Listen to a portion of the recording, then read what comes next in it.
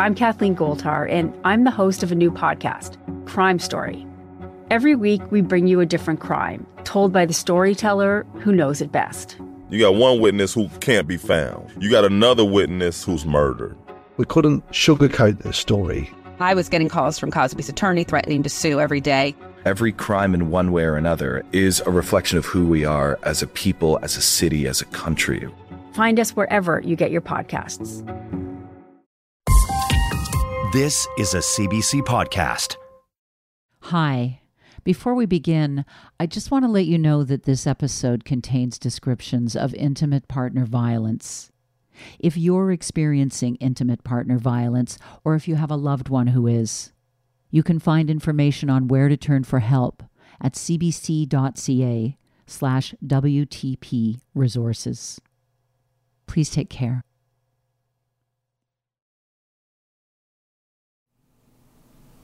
Do you ever think about Pat now? Do you wonder where he is or anything? Do you ever? No, he is out of my life and he's gone, forgotten.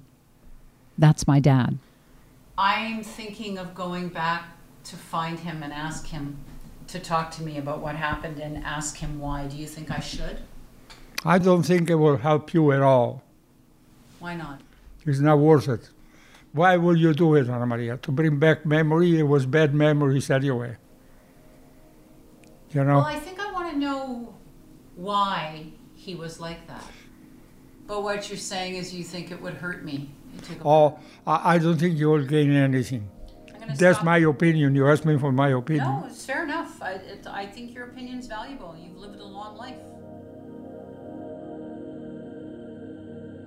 My dad has me thinking, why am I wanting to get in touch with Pat? Part of me thinks he'd be open to talking. I actually got an email from a cousin of his once, suggesting as much. It read, "Hello.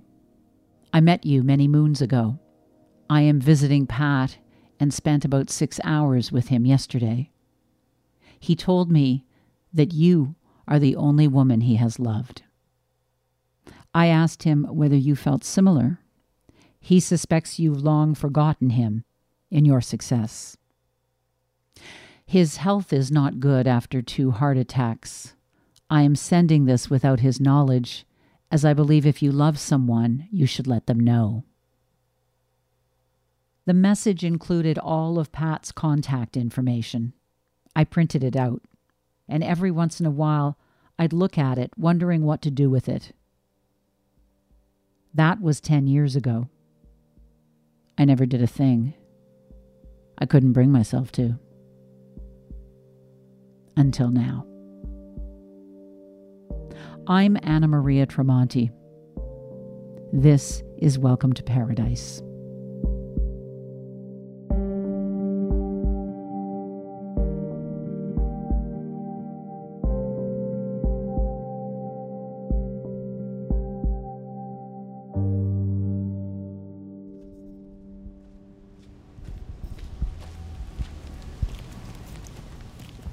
I think part of me has always known that if I was going to tell this story, I'd have to try to talk to Pat, hear him out. That's the journalist in me. Okay, now we're here. And that's why I've shown up here at Atia Khan's door. Come on in. Thank you. Atia spent years as a counselor in the domestic abuse shelter system. She now consults on preventing that kind of violence. But she's also been through it. You know, I used to feel like everyone thought that I was weak. We talk about people who experience violence as if they're weak. But I'm just like, you have no idea how strong you have to be in that situation and just get through the day. When Atia was in her teens, she lived with her boyfriend, and he was extremely violent. Years later, she made a documentary about her experience. I didn't think you'd actually show up for that first conversation. In her film, she convinces her former boyfriend to confront what he did to her. It's called A Better Man. I couldn't believe you agreed to discuss the abuse you inflicted on me. It had been 20 years, and now I finally had a chance to get some answers. Women are always asked why we stayed, but I had questions for you. I wanted to know if the memories of violence stayed with you, if you felt as damaged as I did. Watching her film, I had so many of the exact same questions for Pat. I guess when you mentioned you wanted to do this, if I'm going to be very honest, I felt a lot of things. Like I did feel the excitement because I think it's really important, right, for us to be able to share our stories. And at the same time, I don't think we figured out how to do this properly yet. Yeah, you were excited for me, but right away I could sense that you are worried about me. I'm worried about you because depending on what you're looking for from him and through the process, you may not get it. And that like possibility of disappointment is just makes me very emotional because I want you to get what you need. And I think you deserve that. What I'm realizing now is that now I feel a little bit afraid. Yeah. Like to go forward. And I think part of me is also worried that my reaction to him, if he agrees to meet with me, what if I like him? It's totally okay if you do. I mean this with no judgment at all. A lot of us love the people that harmed us. They can be loving and they can be funny and charming and all of these things. And sometimes they use violence. And so there's lots of parts. And I think that it's really important that we acknowledge that people who use violence aren't just abusers. And I guess another point that I still am very uneasy talking about, just because when I say it, I can just feel the world yelling at me like, don't give this person space to have their voice heard. But I also think about, say, if you meet with your ex-partner,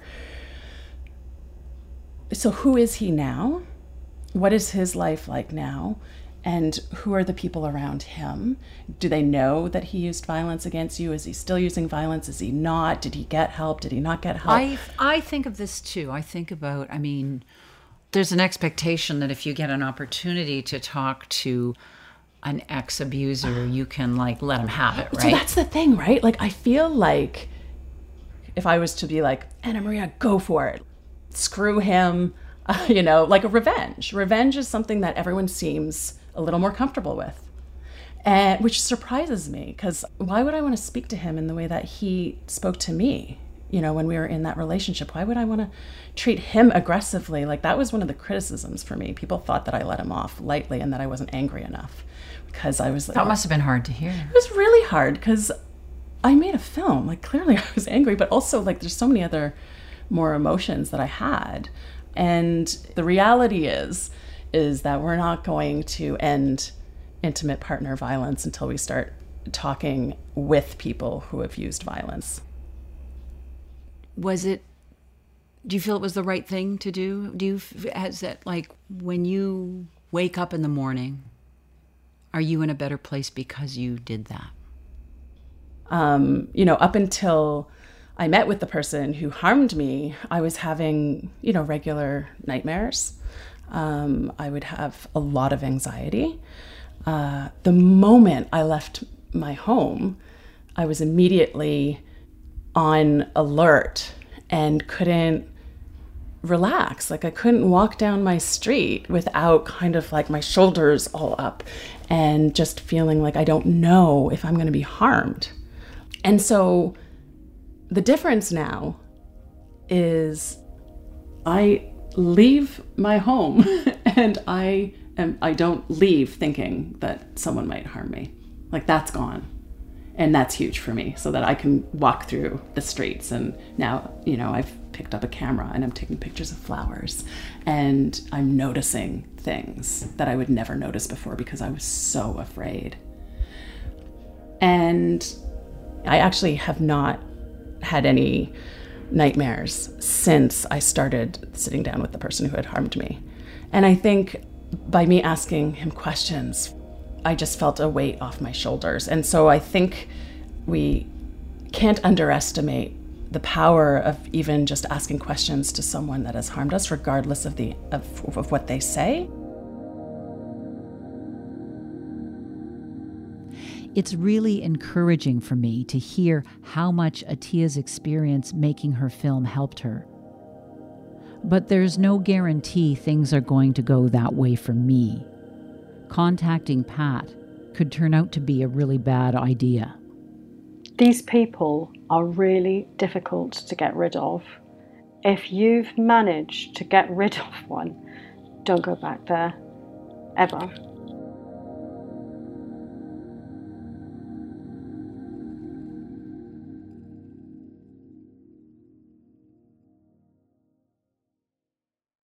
I wanted to take a break to tell you about another CBC podcast I think you might like. It's called Cooper Island. Duncan McHugh goes deep into the lives of a few Indigenous children at one residential school. What they remember, what they tell him, it's going to break your heart. You'll cry. You'll get really angry. And then he goes looking for some accountability, and you'll want to hear that. He's amazing. Find Cooper Island on CBC Listen or wherever you get your podcasts. Don't go back there. Don't give them any excuse for the whole thing to start rolling again.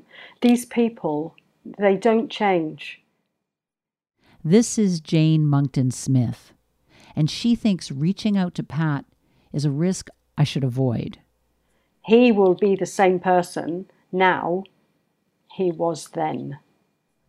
When I was in my early 20s living with Pat, I sent the police away from our door.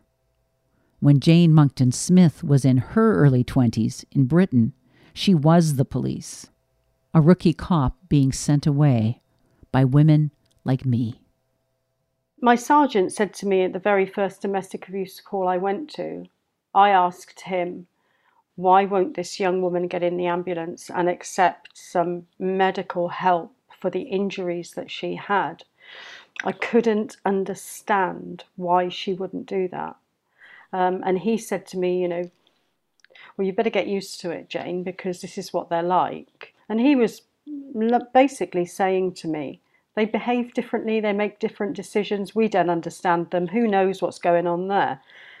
So I started to think, well, perhaps these women are different to me. But of course, the more you see, you think, these women aren't making different decisions to me. I'd have made exactly the same decision in her position. Jane's not a cop anymore. She's a forensic criminologist and a professor of public protection at the University of Gloucestershire. But what she saw back in the 80s as a police officer, back when women were called battered wives, was that these women weren't different. They were doing their best to survive a specific form of abuse. It would be decades before that abuse was recognized and given a name: coercive control. It's a pattern of behavior that traps people in relationships. So the victim is subjugated to the desires, needs, demands of the person controlling them. That we've got this idea that domestic abuse is the result of the unique dynamic between two people. Rubbish, absolute rubbish, because that perpetrator, when they leave that victim of domestic abuse, they'll behave exactly the same way with the next one and the next one and the next one and the next one. The victim is not bringing anything to this party. They could, in fact, be anyone. So my focus is on the behavior of perpetrators, not the behavior of victims. Jane's work connects the dots between coercive control and violence. In fact, she's written a book called In Control, in which she describes 8 stages that, if left unchecked, can lead to murder. When I read it, my jaw dropped. And for the first time, I allowed myself to really absorb what could have happened to me in my marriage. Okay, so the first stage is what we call history. So that means the history of the perpetrator. History of domestic abuse, coercive control, stalking, violence, possessiveness and jealousy. All these things, or some of these things, will be in that person in the beginning. Stage 2 is kind of characterized by everything happening rather quickly. So moving in together quickly, maybe an early pregnancy, early declarations of love, that kind of thing. Jane describes this phase as a whirlwind, which is exactly how Pat and I got married. The stage 3 is when that early relationship moves into being a committed relationship. So this is where we'll see the classic domestic abuse, the classic coercive control coming in. There may be violence, there may be sexual abuse and financial abuse and all of these things. So this stage can last. We had some cases where it lasted about 3 weeks. We had some cases where it lasted nearly 60 years. So if they're not challenged, they will stay in that relationship, and that victim will stay being abused or controlled for their entire life, maybe. Now, stage 4 is a trigger. The biggest one, by far, is separation or attempts at separation. That is a massive challenge to the control that this person has been exerting. Remember, they have been trapping this person in a relationship. All of a sudden, the person's getting away. So stage 5, the perpetrator will try and get the relationship back on track. Begging or crying or violence or threats. Now, most perpetrators exit the timeline at this stage. But in stage 5, we also see behaviours like stalking coming in, and things like aggressive custody battles in the family courts, for example. If they move on to stage 6, now we're getting into very high-risk territory. The situation to them seems irretrievable. They're not going to get the control back, or they feel so aggrieved they don't want the relationship back. It's not unusual for those feelings of rejection and revenge and anger and entitlement to think like, I'm going to kill you, you deserve to die. This can be a very difficult stage to identify, especially for professionals, but victims will very often think, something's changed, I'm not quite sure what it is, but something's changed.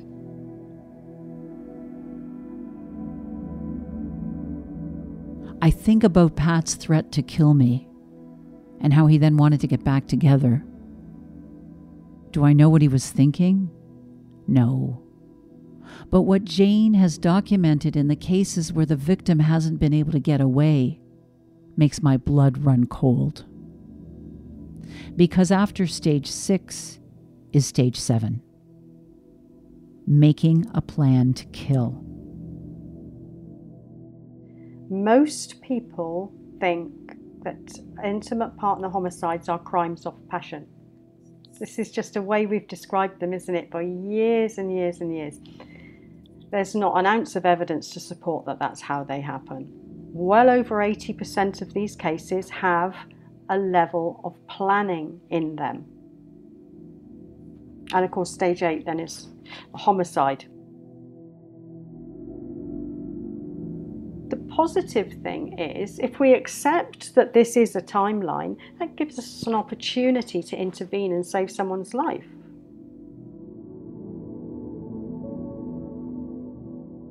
Even if they escape murder, Jane says every week in the UK alone, between 4 and 10 women who have been victims of coercive control take their own lives.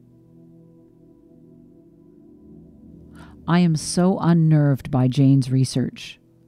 My marriage to Pat was a textbook case of coercive control.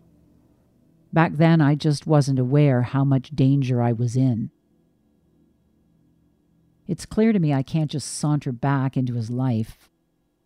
After doing my best to ignore what he's been up to for years, I need to learn everything I can about him. I always assumed he had moved on with his life and was doing well. But if I'm going to reach out to him safely, I have to find out. there was one article from 2004, I believe, maybe 2005. Oh, yeah. And it's about him like assaulting 2 RCMP officers. Really? Yeah, and here, I'm just pulling it up now. I'm talking with my associate producer, Sarah Melton. Yeah, so it says the man who attacked 2 RCMP officers and pepper sprayed one of them has been placed on probation for 18 months. What the fuck?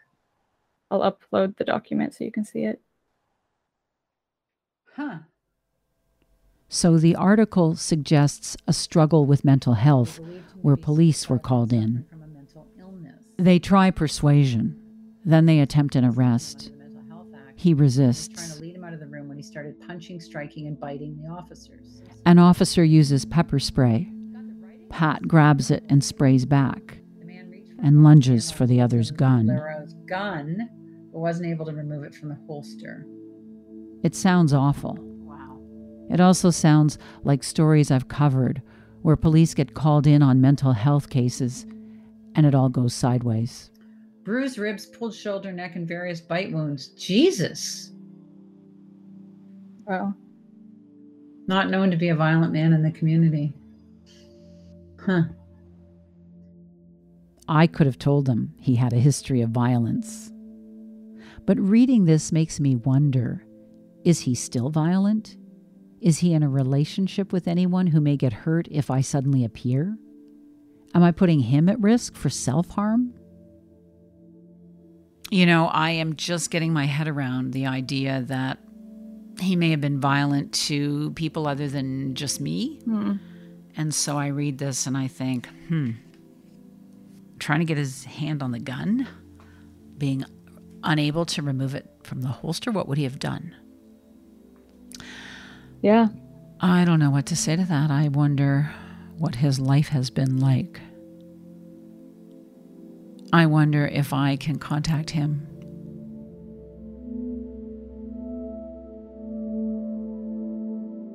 I don't take this lightly. But truthfully, on some level, I'm also thinking, what the fuck? I have to worry about not harming the guy who hurt me? I've prepped for lots of tough conversations before, but this is different. So I'm checking in with my therapist, Farzana. So what is happening for you emotionally around the reach out to Pat? A little tiny bit of me is afraid of what if he sees this as an opportunity to be extremely violent and he wants to reach across a cafe table and stab me or shoot me. And like, that's never what he did before with a weapon. So, and I think that's really unlikely. And but that's where my imagination goes. And like, why do I think like that? What's wrong with me? Well, you're bracing, right? Like the body is kind of going, get ready, you know, just in case. Yeah. But have you thought about some of the emotional kinds of realizations that he might share? Like, so, you know, the whole spectrum from denial, but also, yes, and I've had so much regret, or like, have you thought about how you'll feel? Not completely. I want to be open to what he says. If he apologizes or if he says that, I will just listen. Right? Maybe he needs my forgiveness. Don't know if I would give him that.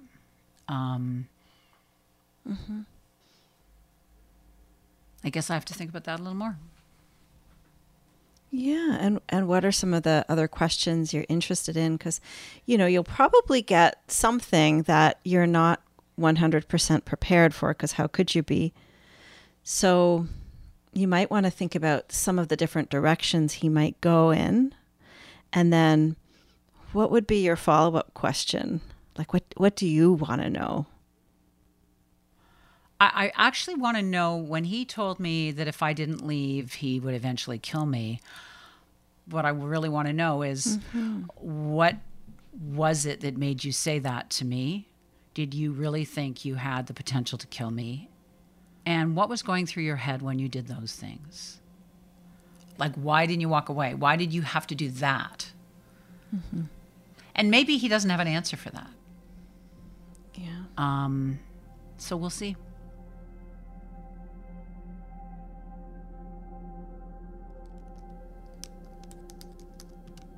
Dear Pat, I hope I'm not shocking you by writing out of the blue. It has been a very long time since we've spoken. I'm writing because I'm hoping we can talk. I'm working on a memoir podcast, and what happened between the two of us in our marriage had a lot of influence on the way things unfolded since that time.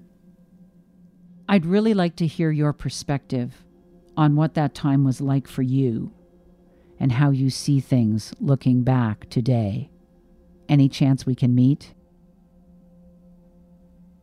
I rewrite this email over and over, and then it sits in my drafts for ages. Till finally, one morning, I steel myself because I'm going to send it. And instead, when I open my inbox, there's an email for me. It's from Pat's sister. The subject line says, "Sad news." I read the message and call my friend Sue. Hello. Good morning. Can you hear me okay? I can hear you fine. How you doing? I'm okay. I just have some news for you. You're going to be shocked. Okay. I got a letter from Pat's sister. He's dead. What? Pat died. When? Either Thursday or Friday of last week. Oh my God.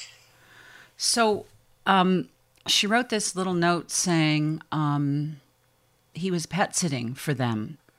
Okay. And she said a friend went to the house and found him, and they believe it was a heart attack. Oh my God. And then she wrote, she said, "I just thought you should know," right? So I wrote back, that I thanked her for writing. I told her I was very sorry. So then she wrote back and she said, I'm going to read it to you. "So wonderful to hear from you. We are getting some things together and we'll be leaving by Wednesday after they bring his ashes to us. Once we get to his house, we will know more about what we have to do to have a memorial for Pat." And she said, "I'm thinking we can speak at his gravesite and then have everyone back to his house for a drink." But it's just interesting that she would reach out to me so quickly. That tells me something, and that suggests to me she would be open for a conversation. I'm going to suggest to you that it would be very appropriate if you're available to do that. But memorials are all about talking about how nice people are, right? So how am I going to feel listening to that, knowing there is another side to this person? Well, there's a reconciliation you're going to have to make. I mean, I don't know. I mean, you're never going to forgive him for what he did because it was a terrible thing. I don't know. Maybe coming to this memorial will it take some sting out of it? I think it will bring not the kind of closure you had anticipated, but I think it will soften that kind of chapter that's not been fully written. Yeah, true. It's shocking. I don't know. It's just timing is so bizarre. Well, and I'm thinking, if she tells me the memorial's next week, I think I'm going to go. No, come on down. Yeah, I might actually learn more from her than I would ever learn from him. I don't really have a choice anyway, but... Well, do you want to come down? We can drive down and go. Yeah, you'd want to come? I'll come with you, sure.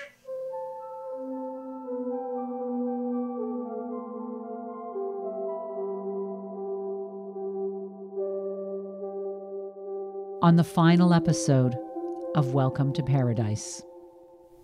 He told me when the marriage ended, Yeah. Pat was really upset and depressed for a long time. And he didn't even have another relationship. Okay. And he was always trying to find himself. And he said, I don't think he ever did. And then we started to talk, and he said, you know, he got the money from the settlement for the abuse. And I said, the abuse from the church? And he said, yes. If you or someone you know is living with intimate partner violence, you're not alone. There are people who can help. For more information, visit cbc.ca/WTPresources. The audio we used from A Better Man is courtesy of Intervention Productions and the National Film Board of Canada in association with TV Ontario. You can watch the full documentary at abettermanfilm.com. Jane Monkton Smith's book is called In Control: Dangerous Relationships and How They End in Murder. Coercive control, by the way, is illegal in the UK, Ireland, and France, as well as in a couple of US states. In Canada, a private member's bill from the opposition New Democrats has got the government considering whether to put it in our criminal code. Welcome to Paradise is written and produced by me, Anna Maria Tremonti. Sarah Melton is our associate producer. Chris Oak is our story editor. Sound design and additional story editing by Mira Burt Wintonic. S.K. Robert is our coordinating producer. Our senior producer is Damon Fairless. And the director of CBC Podcasts is Arif Noorani. Special thanks to Farzana Doctor. If you'd like to reach out to me directly, visit annamariatremonti.com. You can follow Welcome to Paradise on CBC Listen and everywhere you get your podcasts. And if you like the show, please help others find it by rating and reviewing us. Thanks for listening.